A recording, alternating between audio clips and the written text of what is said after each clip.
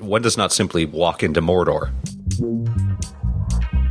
Grumpy Old Geeks, a weekly talk show hosted by Brian and Jason, discussing the finer points of what went wrong on the internet and who's to blame. Let's get started. Hello, Governor. Hello, sir. How are you? I'm good. Hello. I do not have a cold. I would like to state that out of the gate, even though I may sound like it. I sound sultry today. We had a little fire pit on Tuesday night because we were out skateboarding, and I was in charge of getting the fire going, and then I took in a snootful of piping hot smoke and burned my throat and lungs. So that sounds lovely. It sucks. Well, you may be sultry, but I'm completely and utterly out of it. I had more fun homeowner explosions last night, so I have not been able to really go through a bunch of this stuff. So, Jason, you're doing the heavy lifting today. I will hold your hand. All right. Thank you very much. I just want to state for the record that there's a lot of, the world has gone very organic as we become more technologically inclined with things, with our foods and with our house and our environments. We are very organic now. I love chemicals. Okay. Fuck organics. All right, so I had a little issue with the kitchen sink last night. It started to back up. Thought it was maybe the garbage disposal, whatever. So there was a lot of, let's shove the hand down the drain, try to grab stuff out, whatever, all that sort of stuff. And then, we went through the entire raft of organic bullshit that wifey likes to use. Vinegar and baking soda going down the drain, some special crap that she bought at Whole fucking Paycheck, of course, that is, supposed to organically take care of the drains. None of that worked. You know what worked? Drano. I love chemicals. You put Drano down a garbage disposal? It wasn't the garbage disposal that was the problem. The pipes were backed up. Oh, okay. And, I'm like, I'm not even a homeowner, and I know not to put Drano down a garbage disposal. Well, I left out the bit where I did the troubleshooting and found out it wasn't the garbage disposal. So gotcha. Yeah. Anyways, that was a good time, and yay chemicals because they work. They do work. Through the environment. I'm all for it. Yeah, Drano serves a purpose. I agree. And speaking of things that work, I just want to state, biggest pet peeve ever solved, thank you, Apple. You've gotten a lot of shit, but when I upgraded to iOS 8.0.2, Bluetooth did not fucking automatically turn on. Yay. I thought Apple fired all your clients. Well, that'll probably happen soon too, but whatever, who cares? It doesn't matter. I'm so thrilled because if you've been listening to this podcast, you know the obscene amount of anger that's caused me on every single update. Well, I'm glad that they've solved at least one problem for you. Yes, but they have, unfortunately, caused a lot of other ones. So we'll get to that later. Cool. So I found an article a couple weeks ago, and I just wanted to bring it up real quick because it goes back to something that we always talk about, which is working from home. Mm-hmm. And it's an article in The Atlantic about agoraphobia and the telecommuter. And it basically says that, working from home may not cause issues with agoraphobia, but if you have latent issues, it will exacerbate them like nobody's business. Well, that's kind of a bit of a no-brainer, isn't it? It kind of is, and as I was reading this article, because I got this sent to me by a couple people, that's why I wanted to bring it up. Mm-hmm. This woman already had major problems, and she was carrying Xanax and like a full-on survival kit in her bag, and I'm like, I don't know if the telecommuting really had anything to do with you crazy. I think you just might have been crazy. Yeah, that's a bit like saying, if you don't have a drug problem, you're probably okay sitting around a house that's got pounds and miles of cocaine sitting around. But if you do, that might cause a problem. Yes, indeed. So I'd take this one with a grain of salt. Yes, I do notice that I do get a little more socially inept after, 7 days of not leaving the house. Yeah. But I used to have, I've always had, social anxiety problems, but it's one of those things where, immersion therapy works wonders. Get out, be with people. Yeah. I was a receptionist at an art gallery, and for years after that, I, could talk to anybody. It was great. But then you move to telecommuting and you don't talk to anybody. It's a muscle, you got to exercise it. So yeah, I've been working from home for, almost 15 plus years now. But the key has always been I have a fairly active social life. I make sure I get out on weekends. I get out, grab a beer after work with someone, get out of the damn house, talk to people. Yeah, indeed. So this week has been just one insane thing after another. Yes, it has. Just insane. The social media escape has been quite fun, and you have a you have a little follow-up on social media gaffes that we always talk about. Yeah, we talk about them quite a lot. I mean, it kind of comes down to why you should hire professionals, but even professionals screw up. I think the big news this week was Joan Rivers came back from the dead to pimp the iPhone 6. Yeah, I totally missed that one. I must have been flying or something. It was quick, and it only popped up on Instagram. And to whatever company that was doing this, brokering this deal, running Joan Rivers' social media, whatever. I'm sure that they were actually wondering if they'd be getting any more paychecks anyways. So, are we actually working on this? Who knows?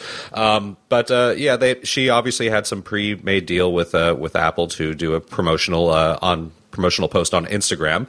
It was only up for 20 minutes, but this is the world that we live in now. Within that 20 minutes, a lot of people captured it and sent it out, and it made the rounds, and they look stupid. So it happens. And I found a link on Salon that has collected some of the worst corporate social media gaffes in history. They're pretty good, so we'll just throw that in the show notes. There's no point in really talking about a lot of them, but it's kind of funny if you're into this sort of thing.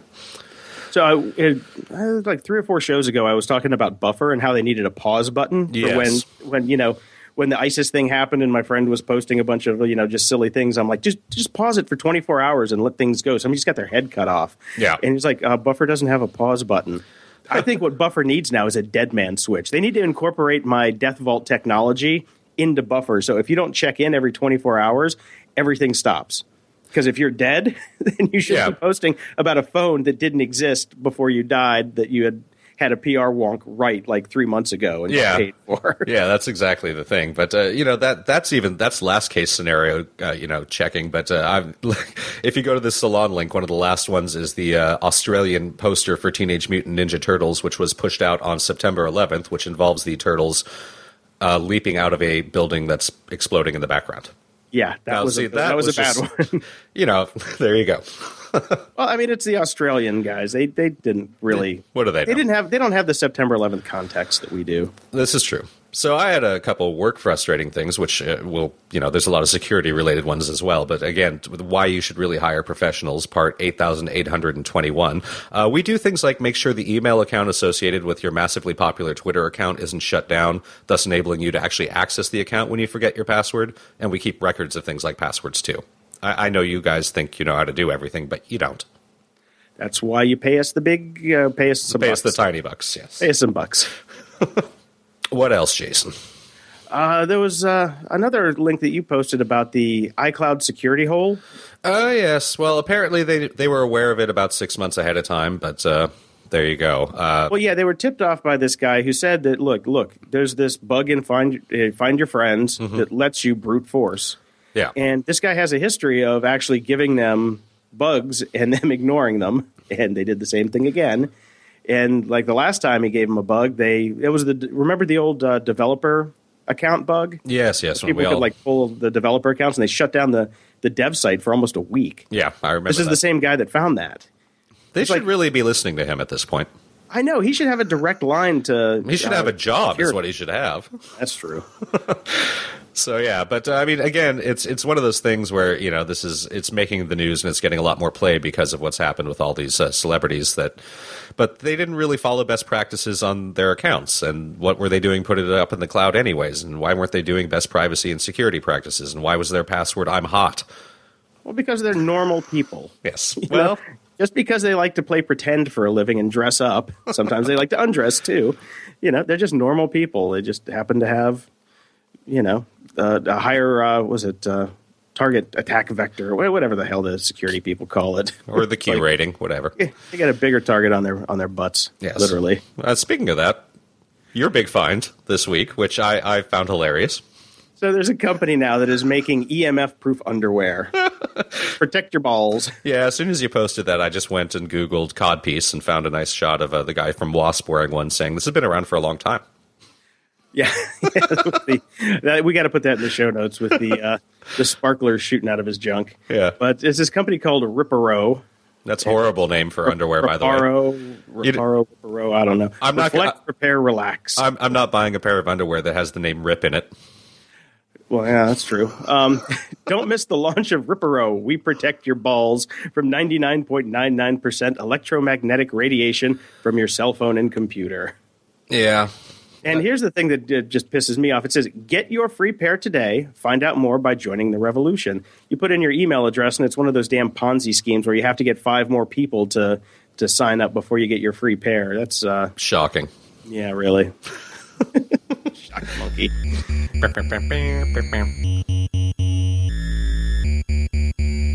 Comment of the week. Our comment of the week comes from Beach Mama. She says, it's been a while, but I'm back. Thanks for making me laugh and for great content. Love you guys. And she also sent us a nice little donation, which you can too. Go to grumpyoldgeeks.com and click on the donate button. We appreciate it. And thank you very much, Beach Mama. Good to know you're still out there listening. I know. I feel like for a while we didn't have our lucky charm, and now she's back. Yeah, it's good stuff. I'm glad, it's nice to know that people stick with us. Indeed. So, our Ask a Geek this week comes from previous guest Jordan Cooper. Mm-hmm. Question. If an iPhone 6 Plus bends in the back pocket and no one's there to complain about it, is Apple still doomed? Now, I follow Jordan on Twitter, and it's basically been a week and a half of bendy jokes. So, good job. Keep them rolling. Yeah. Now, Jordan has another podcast, his Blenderhead podcast, besides Tech Douchebags. And his last one, episode 124, Robotic Finger Extensions, where he reviews his iPhone 6 Plus. Right. And I love this episode because he came to the exact same conclusion that, okay, I've got the phone. It's the same fucking thing as I had before. It's just bigger. Right. And my life hasn't changed any, which is why I didn't buy a 6 Plus. So I recommend going and checking out this podcast episode, and just subscribe to Jordan. He's an awesome guy. Yeah. And I was just laughing my ass off because I'm like, see, told you so. Well, everything I've heard is that the 6 Plus is actually not a one-handed device, and I want my phone to be one-handed device. It is not a one-handed. The 6 is barely a one-handed device. I know. I'm a bit worried about that. When I was in San Francisco last weekend, our friends David and Chen got hers. And when she pulled it out of the box, I'm like, did you get a Plus? She's like, no, this is just a 6. I'm like, did they send you a Plus on accident? She's like, no, this is how big it is. I'm like, holy Jesus, that thing's huge. Oh, man. And I played with it. Man, it feels really good. But I don't know if I can do a Plus. It's like a little too much. Yeah. Well, let's talk about the story that is but isn't about the Plus. Yeah, let's get back to Jordan's comment, yeah. the bendy comment. Yes, the bending. The bendy question. Mm-hmm. No, Apple is still not doomed. They're doomed because they're just, stepping on their dick every other day. Right. Yeah, I agree. I think and they're still not doomed from that. It's been a crap 2 weeks for them. Yeah, well, let's be honest and let's be fair here. If BlackBerry would have come out with any of this stuff, people would be screaming from the rafters about how awesome they are. It's just because we have way higher expectations of Apple. Now, the first day that the iPhone 5 came out, I was sitting at a bar with a couple friends who had just got them, and one of them literally sat there and bent his iPhone 5. He's like, wow, this flexes a lot. Right. And then it stayed flexed. I'm like, and he just got this sad look on his face. He's like, oh, I just bent my phone. Well, like, don't bend your phones. Don't bend them. Now, the video that kind of set this off, which we'll have linked in our show notes from Gizmodo, this dude is straining. He's probably close to having an aneurysm trying to bend this damn thing, but then he finally does it and goes, look, I bent it. Yeah, Well, duh. If I hit it with a fucking hammer, it's going to break. No shit. You try and bend it, it's going to bend. It's not made of adamantium. No, this happens, and it will happen, and don't bend your phone. And Apple has come back and said only 9 customers have actually complained about, I love that it has a name, Bendgate, because everything's a fucking scandal these days. Oh, a bunch of people sitting around trying to break their phones, and this is a scandal? You're trying to do it. It's not like you're just normal wear and tear. In fact, I think it was the Verge. I'll have to find the link and throw it in the show notes, where they actually went on a tour of the facility that Apple uses to test their phones and beat the shit out of them. And the guy was like, yeah, it'll bend if you apply excessive force to it. But what are you doing applying excessive force to your $1,000 phone? Yeah, no doubt. It's a computer made of glass and aluminum. Just, be gentle. I don't put my MacBook in my pocket and sit on it and see if it bends. Jesus, fucking stupid ass people. Yeah, well, it's happening, and I do love the idea that they all work for Samsung, because it is Samsung is running an entire online campaign based on things like this. They find every potential flaw that pops up on somebody's Twitter feed about the phone, and then boom, they have an ad about it. And Apple's just an easy target to manipulate the stock. So if you short the stock, create a crap scandal, stock goes down, boom, cash in. This has been going on for years now. It's stupid. I tell you what, just go follow Jordan on Twitter. We'll have his Twitter handle in the show notes at grumpyoldgeeks.com/77. Funny as shit. Just puts a smile on your face every day. So thank you for the question, Jordan. Yes, thank you. And keep up the bendy jokes. I'm enjoying them. I like the taco ones and the pizza ones the best. Yeah, the Skynet ones about the 801 update were pretty funny, too.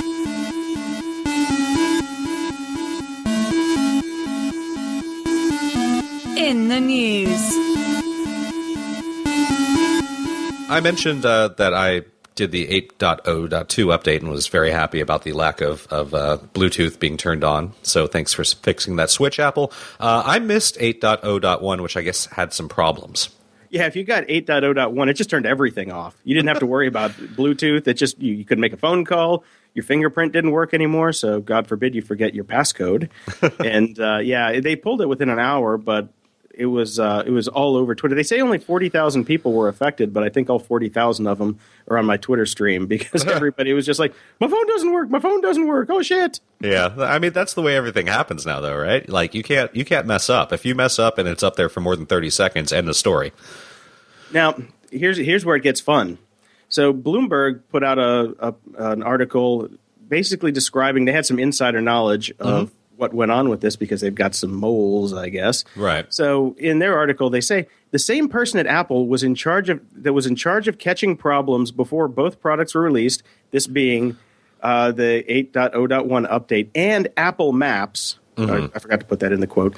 Josh Williams, the mid-level manager overseeing quality assurance for Apple's iOS mobile software group, was also in charge of quality control for Maps, according to people familiar with Apple's management structure. Okay, time to fire this guy.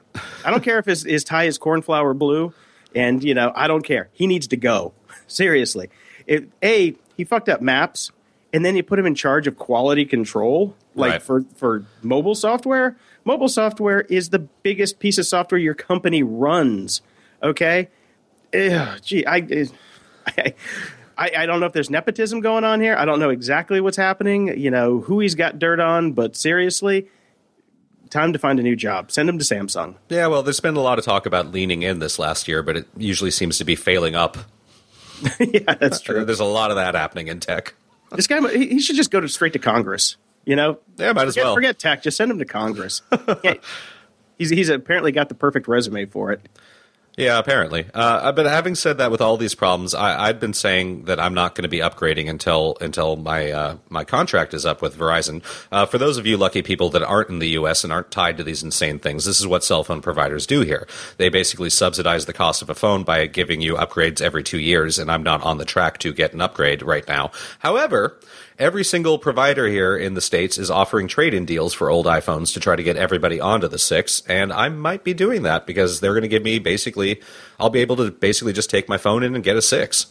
So you have a 5 now, correct? I do, yes. Yeah. See, I've got a 5S, and we've known about these subsidies since the iPhone 1. You're paying, like $200 for the $800 phone, but you still have to pay tax on the $800 phone, which is your first tip-off. And they just bump your bill up to pay for the phone over the course of the 2 years. That's why there's the cancellation fee, because you haven't paid for your entire phone yet. Right. So, yeah, this has been in place since day one. Yeah, but smartphones. They've never done this. We'll offer your trade-in things. They've never done that before. The trade-in thing is new. So that is something I think that we kind of need to take advantage of. I mean, I'm not going to get a shot like this again. Well, here's the thing. Before you actually just walk into the Verizon store. Oh, by the way, you can't. I did call to check on that because they don't have enough in stock. What you have to do, at least with Verizon, and I had a friend of mine that is on Sprint who said the same thing. What you have to do is sign up online, and they will send you a phone, and you pay the $200, and then you send in your old phone, and once they receive it, they will recredit you for the $200.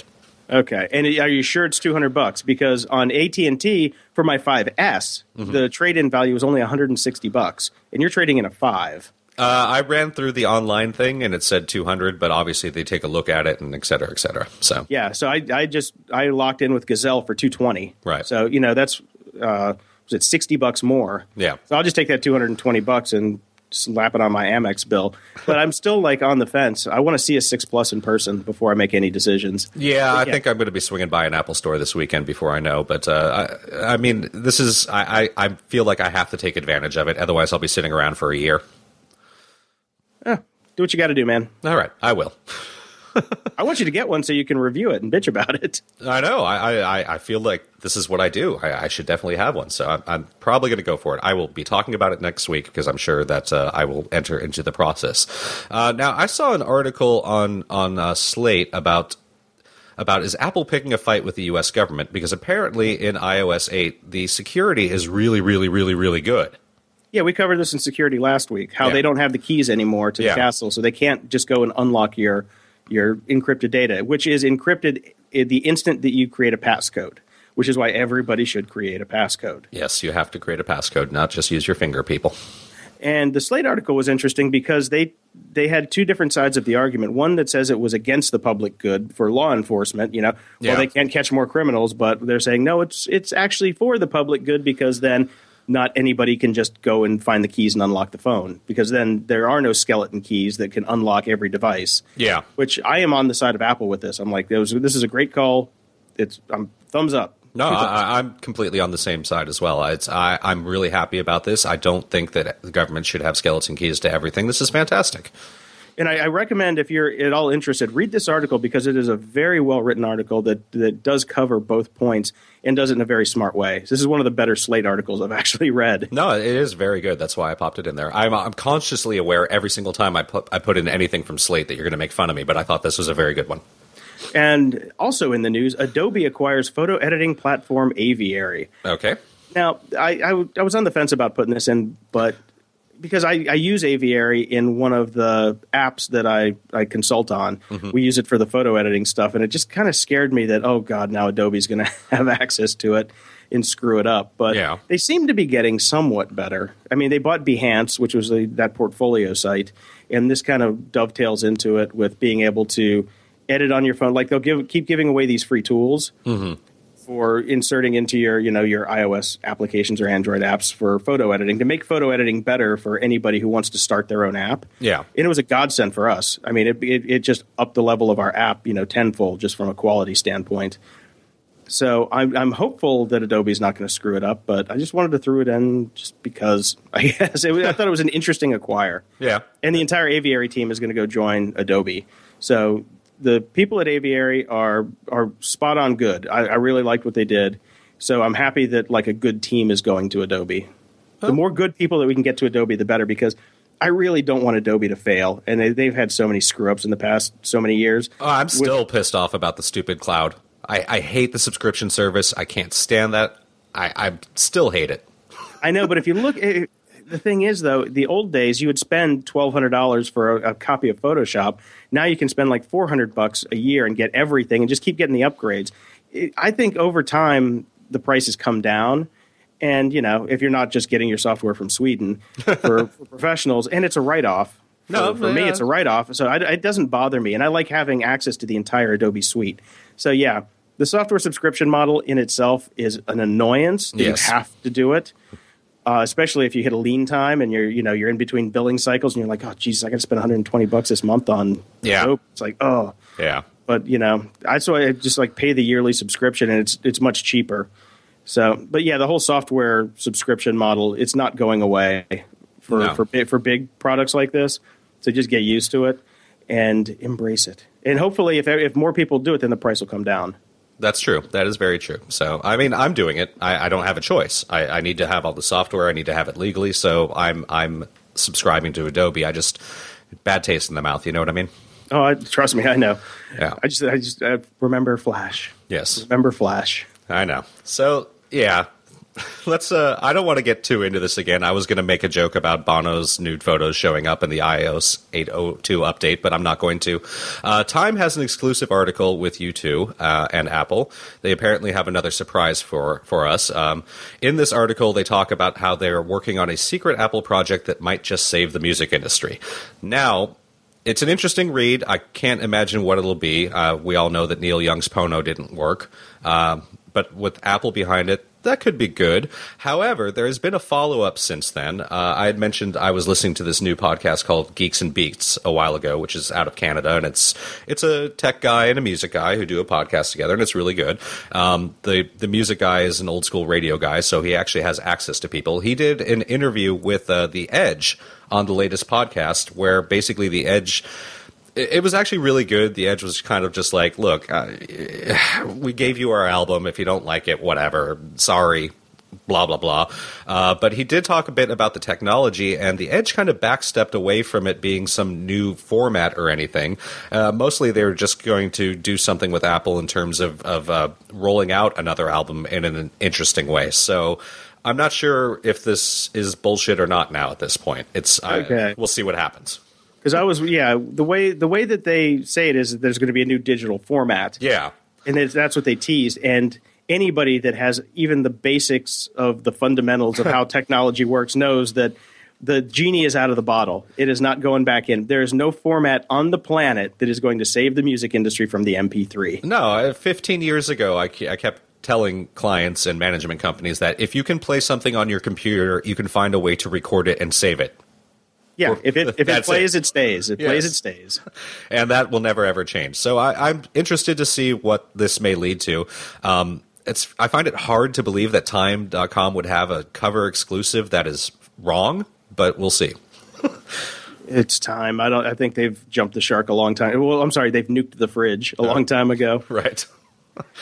Now, Facebook has come out with its their counterpoint to Google's Internet Everywhere blimp thing, and now they're going to try and do drones. To do what? Give internet to the unwashed masses of the Gobi Desert. Oh, okay. Provide internet access. I thought they'd send a drone over to your house if you hadn't posted a status update in a week. No, they send the drone over to your house, and then they see if your privacy settings are correct on your house. No, we can see in the third window, so we're going to flip that switch on your profile. Right. No, it's they just want to have drones that are up for years that have internet access in there. There's a lot of regulatory issues, like every drone has to have a pilot, so you can't have 100 drones up there and 100 people sitting in a room watching them. Right. And the fact that they have to fly like between 60,000 and 80,000 feet, and drone technology just doesn't work that well yet to keep a plane in the air for years. No. So they've got a long road to hoe, but I'm 100% on board for providing blanket internet access across the globe. I love that concept, and I hope it's a big company that'll do it basically for free and not try to screw people out of it. Didn't we talk about like 20 episodes ago? Didn't Google have some sort of balloon technology that exactly they were going to throw up? This is their comeback to that. Okay, and you just said for free, which we all know doesn't work. No, it doesn't. And I don't want to get my internet from Facebook. And actually, I don't want to get my internet from Google. I'd like to get it from a third party. And I'd like to pay for it. Okay. And speaking of Facebook, the great gay exodus has begun. I love how this started with transvestites who wanted to keep their stage names. I know. It is so fabulous. It is fabulous. And this dovetails into the fact that where are we going to go? Honey, Ello, it's fabulous. Mm-hmm, everybody started to go to Ello. Well, everybody with a grain of salt. Everybody meaning 4,000 people an hour to start with, and then it jumped up to like 37,000 people per hour. Mm-hmm. It's gaining traction quickly, very quickly. At this point, I've got 25% of the most important people in my network that are already there. Okay. The other 25% or the other 75% either are just not techno savvy enough, don't care enough, and are fine with Facebook. But like the people most people I like to talk to are getting there very quickly. Hold on a second, because this goes right into my point about it. Yes, everybody that is super techno savvy, all the cutting edge tech people, which is 99% of your friends, Jason, and a lot of mine, are on board with this. But everyone I've talked to that doesn't really give a shit about tech and just uses it for their life doesn't give a shit about Ello. I've even asked, I was like, who wants an invite code? And a bunch of my friends are just like, nah. So yeah, see, most of mine did. So I ran out of invites, and I had a ton of them. It's a very self-selecting sample that's going to Ello. I love the concept of Ello, but even the design itself is not meant for non-tech people. It is a tech-looking design. It's your and my wet dream of a design for a social network. It's straight out of War Games. It's old school. It is not I would say female friendly, Tara accepted, of course, and a bunch of other women like Tara. Very tech. It's a tech site that's meant to appeal to tech people. It will not appeal to the masses. Of course, it's having a spike right now. Hell, Google Plus did when they launched too. I mean, you couldn't get in there fast enough. Everybody signed up. Everybody's going to sign up for this. Will it have traction over time? I don't think so. Well, see, here's the thing. We both suck at predicting what is going to get traction. This is true. So I'm not going to, at this point, I'm just watching and playing. I'm having a good time in there since a lot of my friends are there. I looked at Twitter twice yesterday, mainly to go watch Jordan's bendy jokes. But so far, it's an interesting story to watch. And yes, nothing is going to get critical mass out of the gate. You just can't. No, I know that. The infrastructure's not there.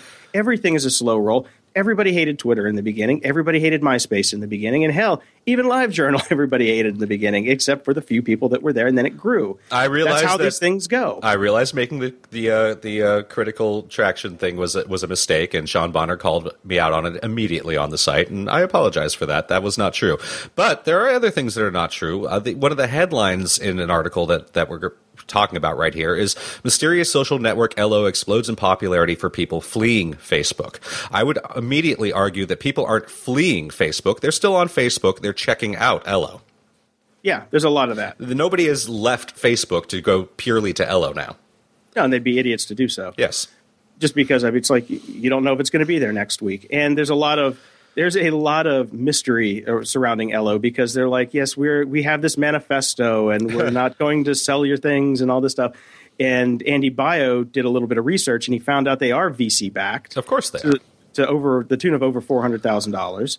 And Greg Cohen, my friend who used to work at Yahoo and is a very smart dude and knows VC, is like, don't discount it just yet because he did research on the fund, and the fund is a small fund that has a track record of investing in smaller companies where the owners do have like ethics and don't want to charge ads. So this story is unfolding, definitely. And to just jump back to the design aesthetic, I hate it. I think it is one of the ugliest, hardest to use sites I've ever used. You have to, it is almost like a game where you have to figure out where the buttons are, what it does, what it doesn't do. Yeah. And it's, it's going to evolve. They've got a list of stuff that they want to roll out because it is. I mean, it was in private beta. Yeah. It's still in private beta. It's not. This is not for release software. So I'm giving them the benefit of the doubt. Now I'm going to watch the story, see how it unfolds, and it's just kind of how it goes. But I just don't want to just blanket shut them off out of the gate because I did that with Twitter and I was dead wrong. I was dead wrong. And what I like about this one, it's a hybrid between Facebook, Google Plus, Tumblr, and Twitter. Google Plus is just Google Plus. Yeah, but it's got the circles and, the friends and noise and the drag and drop, which is a Google Plus thing. So it is, I'm not against it. I like what they're trying to do. I think that they've made some serious missteps coming out of the gate. And you have to argue that with this kind of explosion now, even if they say they're in beta, they're coming out of the gate. They've done a very good job of doing promotion and trying to get people over there. So I would say, you're in prime time now. You can't really claim to be beta anymore. I do think that there's serious issues with their manifesto and what's been discovered about the VC funding and, their claims that they're, ad-free. Well, they're ad-free for now, but if you've got VC funding behind you, you're going to have to make money at some point, and the servers have to pay for themselves, and they're going to have to pay for bandwidth. None of this stuff is free, and they're going to have to make money in some way, shape, or form. Someday. Yeah, and their quote unquote manifesto states that we will just charge for premium features. Right. And we'll see how that goes because you and I both know historically people don't pay for premium features. Yeah. No, so, they have some. If you say we're to link to Ello from your Facebook and it pulls in the meta tag with the descriptors and all that sort of stuff, they state in the descriptor that there's private messaging. Well, there isn't yet. So they're working on it. Yeah, they're working on that, but they state that in their description. So there are a lot of little things about them that I find niggling. But yes, you claim beta. I say it's not beta anymore. Well, since you can't walk in and sign up, still beta. And also, the way that they have grown, I think they probably would have gotten to some of these features right now, but they're pouring buckets on their servers to keep them from exploding. So this premature explosive growth takes away from the engineering time that would have been spent building up features. As all you ladies. I'm going to give them, I'm going to give them a little bit of slack on that. But they said they are bringing in more employees to help. So hopefully they're bringing in enough people. I'm just, like I said, I'm looking this is a new party. I'm not going to say that party sucks until I've gone and tried out the party. And if you get to the party early and there's nobody there, then just come back a little later. And you don't want to be the first person at the party, but you want to show up fashionably late, but not too late that the party's over. I'm at the party. I'm hanging out, and I'm just I'm not drinking the Kool-Aid yet.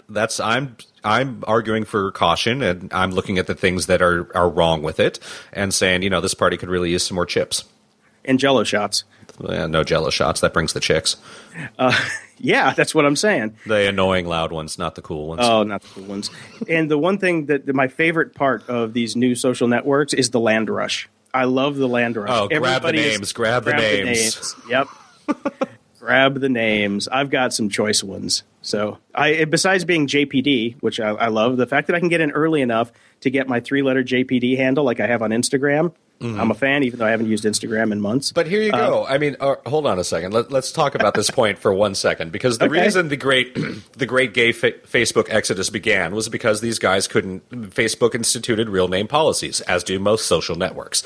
Now they left because they wanted to keep their amazingly fabulous names and be able to use that because that's what they go by. Fair enough. But the reason that most social networks institute real name policies is because of the land grabs. Because people go and get 7,000 different names, and then you're going to have I'm sure somebody's already grabbed a bunch of the big bands in the world, and now there's going to be lawsuits about, well, that's my name, and I need to be able to use that. It's a problem when people do this.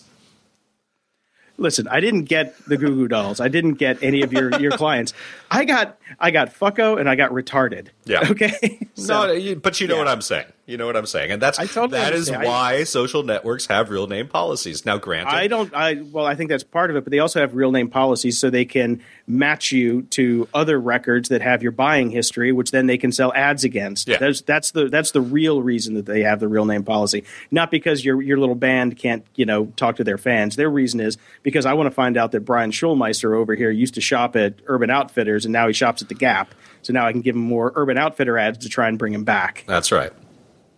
So I recommend Quinn Norton wrote an interesting article called What Does Ethical Social Networking Software Look Like? Yeah. It's an interesting read, and she wrote this before the Andy Bio VC funding thing came out. She does tack it on at the end of the article, but she doesn't go back and discuss it. Yeah. So she might follow it. But Quinn is a fantastic journalist. We posted a couple of her things before, but she also says that the interface is not female friendly. She doesn't care for it. Yeah, I didn't think most women won't. It's I don't even like it because I'm so used to modern style interfaces. Going back to this just makes me feel a little bit weird. It does. I hate Courier. I don't like the font. And I also don't like the fact that this feels like they let a bunch of amateurs at their JavaScript because it doesn't work half the time, especially on the phone. So anyway, goodbye, LO. For now. We'll be back. We'll check your party out later. Security? Ha! It's been a fun week for internet security, right, Jason? Oh, Jiminy, my butt hurts. Yeah. Okay, let's start off on the hacks of the week. Okay. Let's Jimmy John. Yeah, yep. Jimmy John's confirms breach of 216 stores. I don't even know what Jimmy John's is. It's like a Subway type of place. Oh, okay. There you go. Well, so they put up an incident report. They list all the stores and dates that were breached. Oh, good job, guys. And it's only on people that walked in with cards and were swiped. It does not have anything to do with phone orders or internet orders. Great. Which is good because I use them for internet orders all the time because when I was laid up and couldn't leave the house, they brought me very many tasty sandwiches. Well, I'm glad that they did it right. This is the way you do it. So far, so good. Mm-hmm. Breaking, sort of. Japan Airlines network has been breached, and info on up to 750,000 frequent flyers stolen, and all the data has been sent to China. Oh, boy. That one might affect me. Story is evolving. And big news this week was Kevin Mitnick, once the world's most wanted hacker, now has a zero-day exploits marketplace. Okay. He's basically taken exploits from hackers and selling them to governments and corporate businesses. Well, that's not good. Minimum. Well, we'll get to that. We'll actually get to this because the Wired piece that they did on it was almost kind of a hack job. Right. And, minimum an exploit cost is $100,000.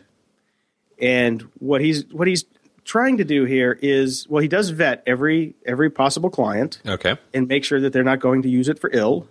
I mean, they don't actually tell them what they're going to use it for. Right. But, he's vetting the companies. It's not like he's not selling an exploit for, company A to company B. Right. Okay. He's not selling, how to hack an iPhone to Syria. So he's definitely trying to be a bit of a white hat here. Yes, absolutely. And he's just taking a brokerage fee. Okay. That's an interesting marketplace. It's not illegal. Right. There's nothing illegal about it. Yet. And, I don't know how you would make that illegal. That's true. So you're selling information is what you're doing. And he's not using the information. He's brokering the information. So it would take a pretty interesting law to take this out. Now, people came out against him. It's like, this is bullshit. I can't believe you're doing this. You're just making money off of people who are hacking stuff. I'm like, good. He's in a unique position to get to the people that are finding these O-Days and sell them to the companies that can, fix them possibly. Right. Like, I find an O-Day in Flash, Adobe buys it from me, profit. Because as we've seen with the Apple stuff, they're not responsive. So let's put a higher price tag on it and say, this is that important. This is a $100,000 screw up you guys have. Pay me and you can have it. Right. And he's got a really cool escrow model where it's like, okay, we guarantee that this O-Day will not be found by anybody for, say, 90 days. Right. So you get doled out the cash based on how many days it hasn't been found. So if somebody finds it in there, you only get partial money. But if you get to the 90 days plus, then you get all the money. Gotcha. So it's a cool escrow thing. So somebody from was it Bright Side of News came out and was like, did the actual piece where he's like, no, he's not selling this stuff to hackers. He's actually being ethical about it, which I believe because this is too big a business for him. This just made Kevin Mitnick a gazillionaire. Right. And he's not going to screw it up by selling this willy-nilly to anybody. Yeah, good point. All right. Well, that's super interesting. I'm definitely going to follow it. Now, let's talk about the bash bug. Yes. This one ruined both of our days, I'm sure. Yes, it did. I spent about close to 24 hours fixing all my servers, and our Macs are still vulnerable to it. Yes. Because there hasn't been a patch. So what it is bash, which is one of the shells that when you go to a terminal, you type in, your commands. It's the command line, interpreter, processor. It is what it is. Command line interface. Yes. Yeah. Has been vulnerable for years and years and years, going back forever. Yes, pretty much And forever. it let you just tack on arbitrary commands. So the big issue is Apache uses bash for a lot of its post-processing. So there are hacks out there where I can actually just put in change the user agent, which you could easily do in Safari. To say, okay, this is my custom user agent, and put in a bash string that will DDoS, or not DDoS, it'll just DOS a server. Yeah. It'll basically do a little fork attack and say, okay, I'm hosed.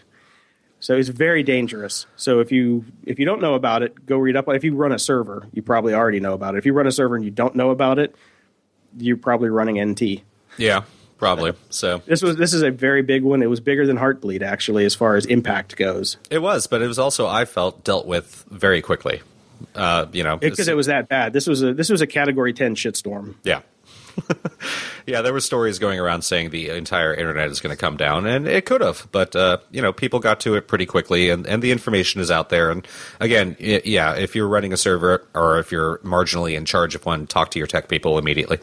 Yeah, I actually had to migrate 2 servers because the OSs were so old they weren't being updated anymore. Right. And then I looked at it, I'm like, yeah, I could patch bash on these servers, but there's so many holes in them already for being so old that it was a good opportunity to get management to say, okay, here's a bucket of money, go fix everything. So all of my servers now are running on the latest Linux versions, or I use Cent 7 is mine. Okay. My flavor du jour. Du jour. And everything's running on that now. So it was a stressful but kind of exciting day, actually. It was a little fun, wasn't it? Yeah. I woke up in the morning and I just basically told all my clients that everything that I had planned to do for them today is off. So talk to you tomorrow. Exactly.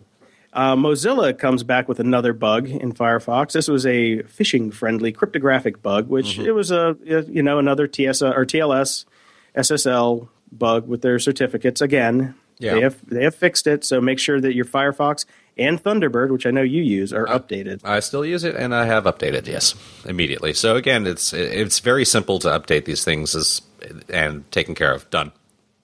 There was a jQuery bug this week, a malware attack where somebody had figured out a way to basically inject some. I didn't read too much into it. Yeah. It was like a drive-by attack. So if you're using jQuery CDN, you could have some badness come. Yes.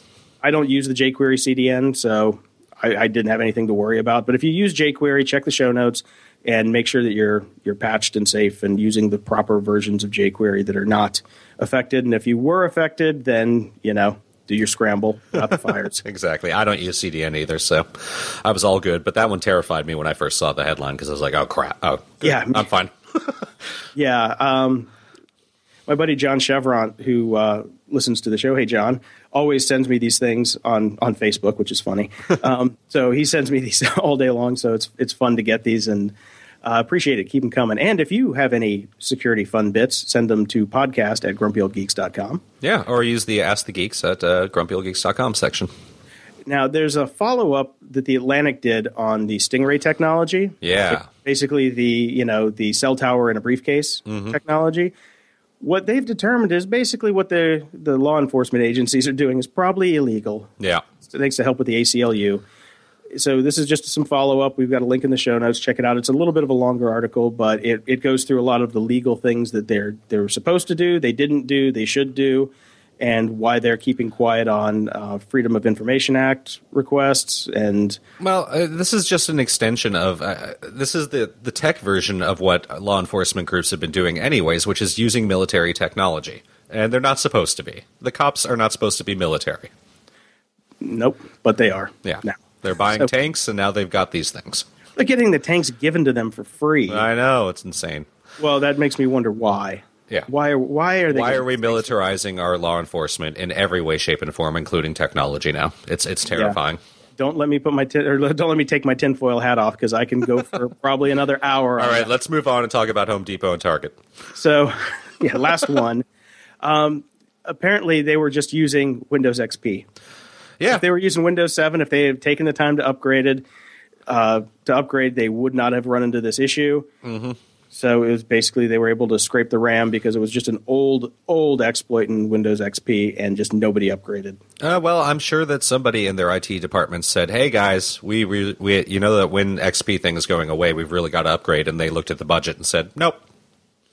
Yeah, well, it also comes to the downside of using Windows because you have to pay the licensing fees. Move to Linux, it's cheaper and somewhat more secure, as we've learned. But, somewhat. Yeah. But Windows is still the biggest, it's got the biggest attack surface, so people are going to go after it. And this one they didn't even have to go after because it's been known for years. Yeah. So that is This Week in Security. I need a Gatorade after that one. At the library. Working my way through The Handmaid's Tale by Margaret Atwood. It's actually the one that makes all the best sci-fi lists. It's not Oryx and Crick that is considered the great book by her. It's The Handmaid's Tale. I'm struggling with this one.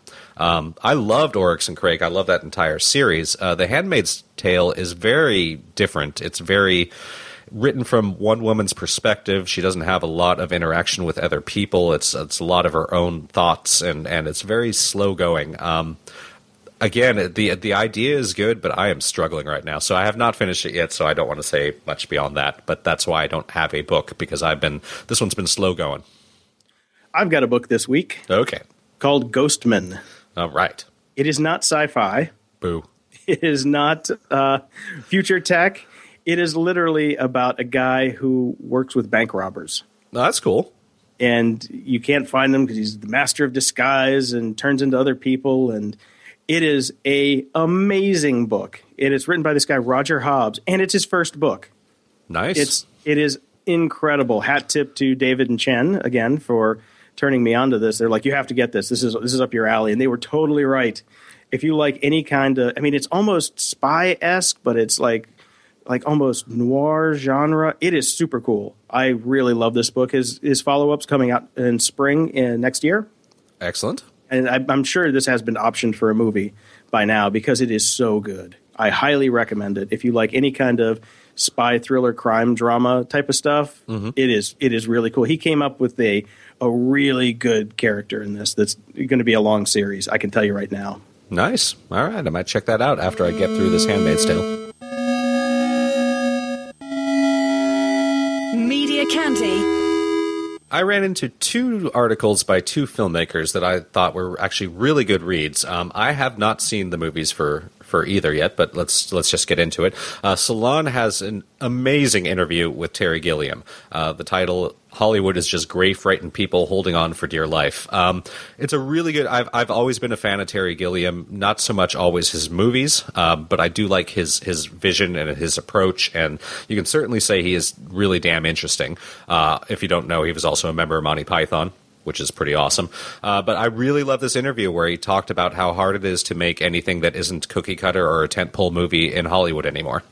Yeah, he's done amazing movies. I mean, Brazil, 12 Monkeys, and The Adventures of Baron Munchausen, which is one of my favorite, most underrated films. Right.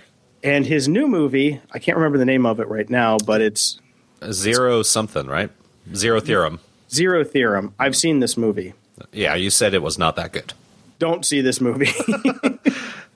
I wanted it to be good. He's saying it's like the end of that trilogy of Brazil, 12 Monkeys, and then Zero Theorem. And it is not. Okay. It does not even hold a candle to either of those. I mean, yes, it's like going if you want to have your trilogy on a downward slope of quality, then that's what it would be. Well, like because Star Wars. Yeah, pretty much. So I would skip the movie, but Terry Gilliam is awesome. Yeah, and the interview, I really can't recommend it enough. It's a great read about creativity in the modern age and how it's suffering. A second article I read was by Simon Pegg, who is an awesome guy. Shaun of the Dead actually just had its 10th anniversary as well. And Spaced has its 15th anniversary. Yeah, there you go. Spaced there's a great article that I saw. It's like 15 reasons why Spaced is the greatest comedy of all time, and I agree with every single one of them.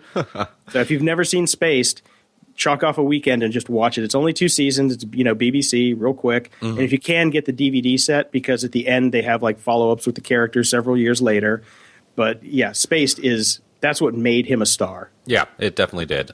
So this article is not as good as the Terry Gilliam one, but what it did make me do is really want to go see his new movie, which is called Hector and the Search for Happiness. It sounds like really right up our alley.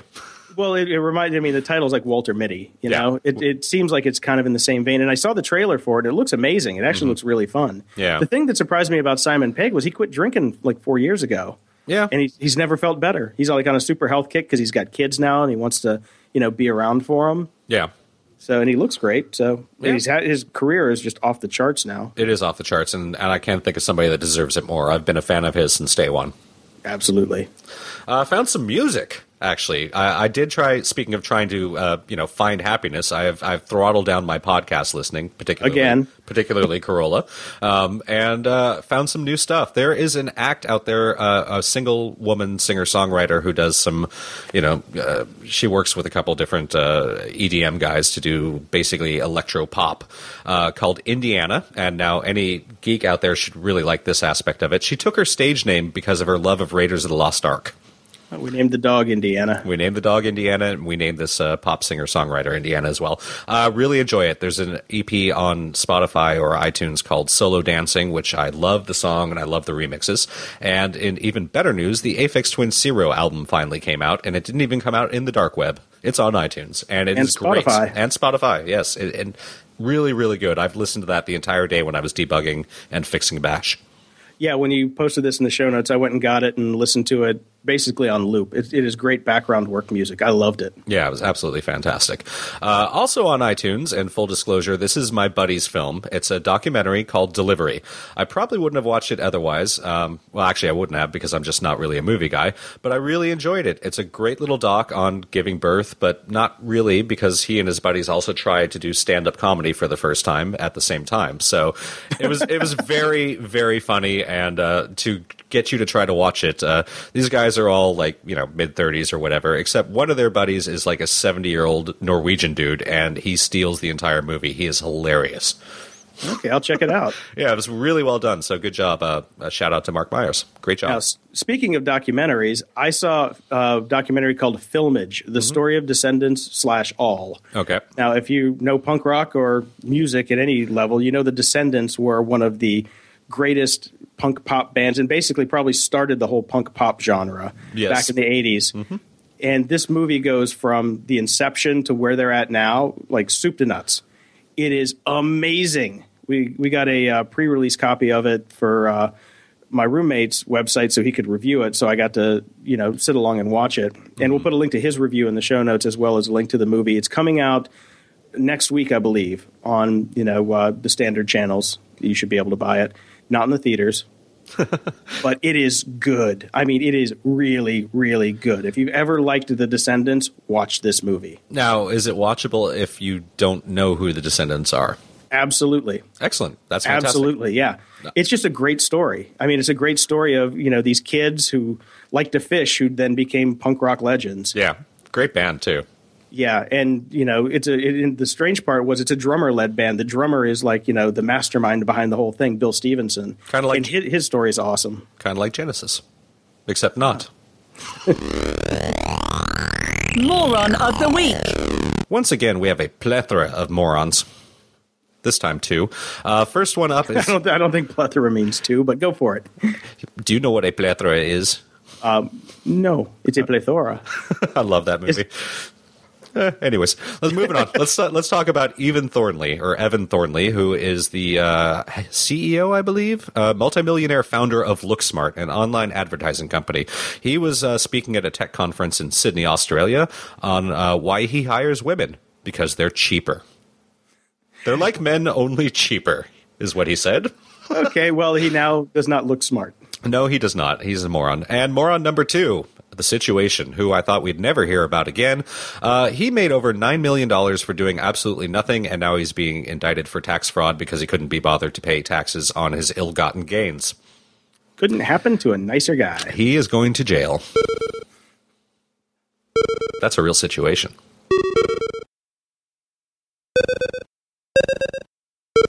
The web's not dead.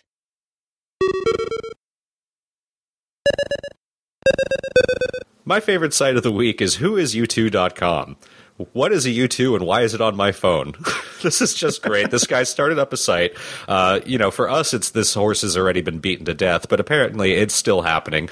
This guy just started up a site and he's pulling in the best tweets and he's kind of hand selecting them about people who are freaked out about U2 showing up on their iPhones. These are classic. It's great, and it's still going. I mean, these are from today, so this is fantastic. Oh yeah, these are now. Yeah, real time. So his tagline is, "We're here to revel in the hysteria with hand-picked updates throughout the day." This totally reminds me of all the "Who the fuck is Arcade Fire" when they won the Grammy a few years back. But this is just great. This is great. I love it. Love it.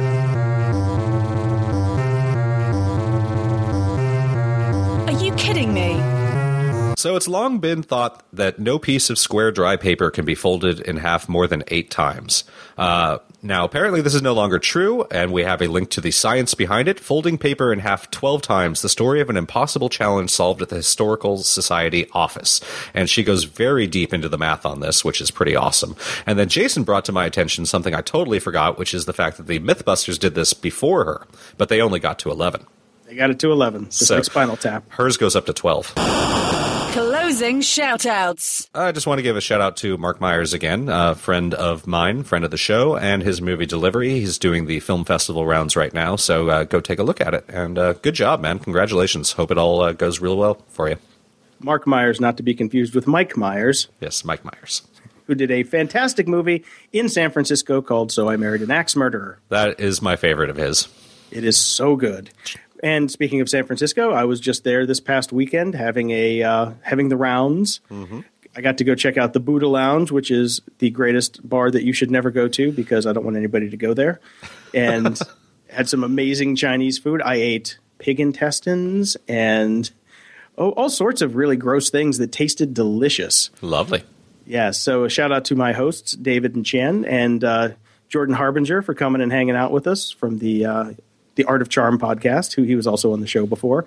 We had a rousing time that a lot of us don't remember a lot of. Excellent. Now, since you asked me, and my experience with Uber was I did not get a bottle of water, did you?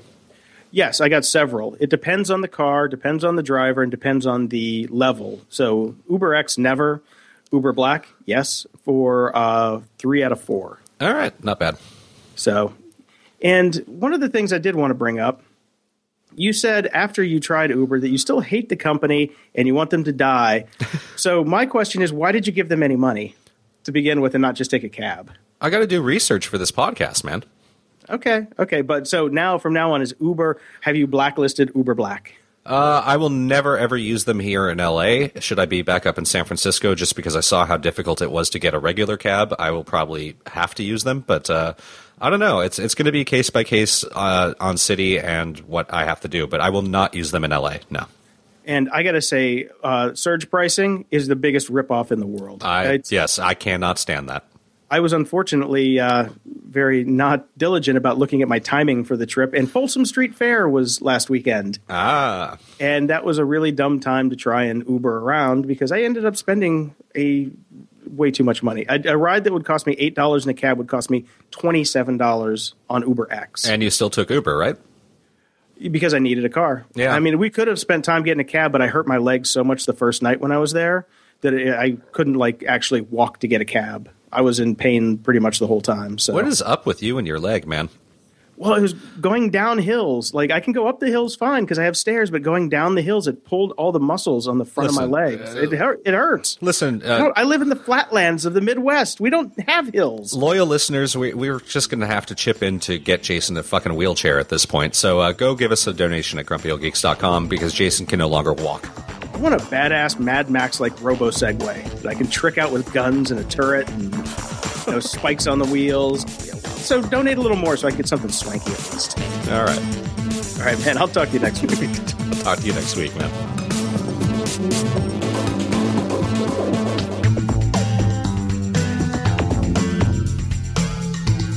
Music for the podcast is by Among Us. That'd be me.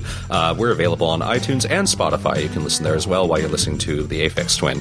We are hosted by Libsyn. Use the coupon code GOG while signing up and receive up to 2 months free.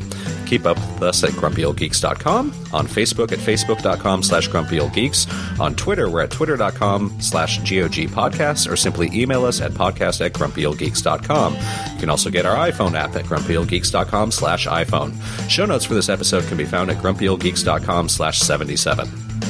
Hello. Goodbye. Okay, last one to kill a bad guy buys the beer. We're driving to Florida.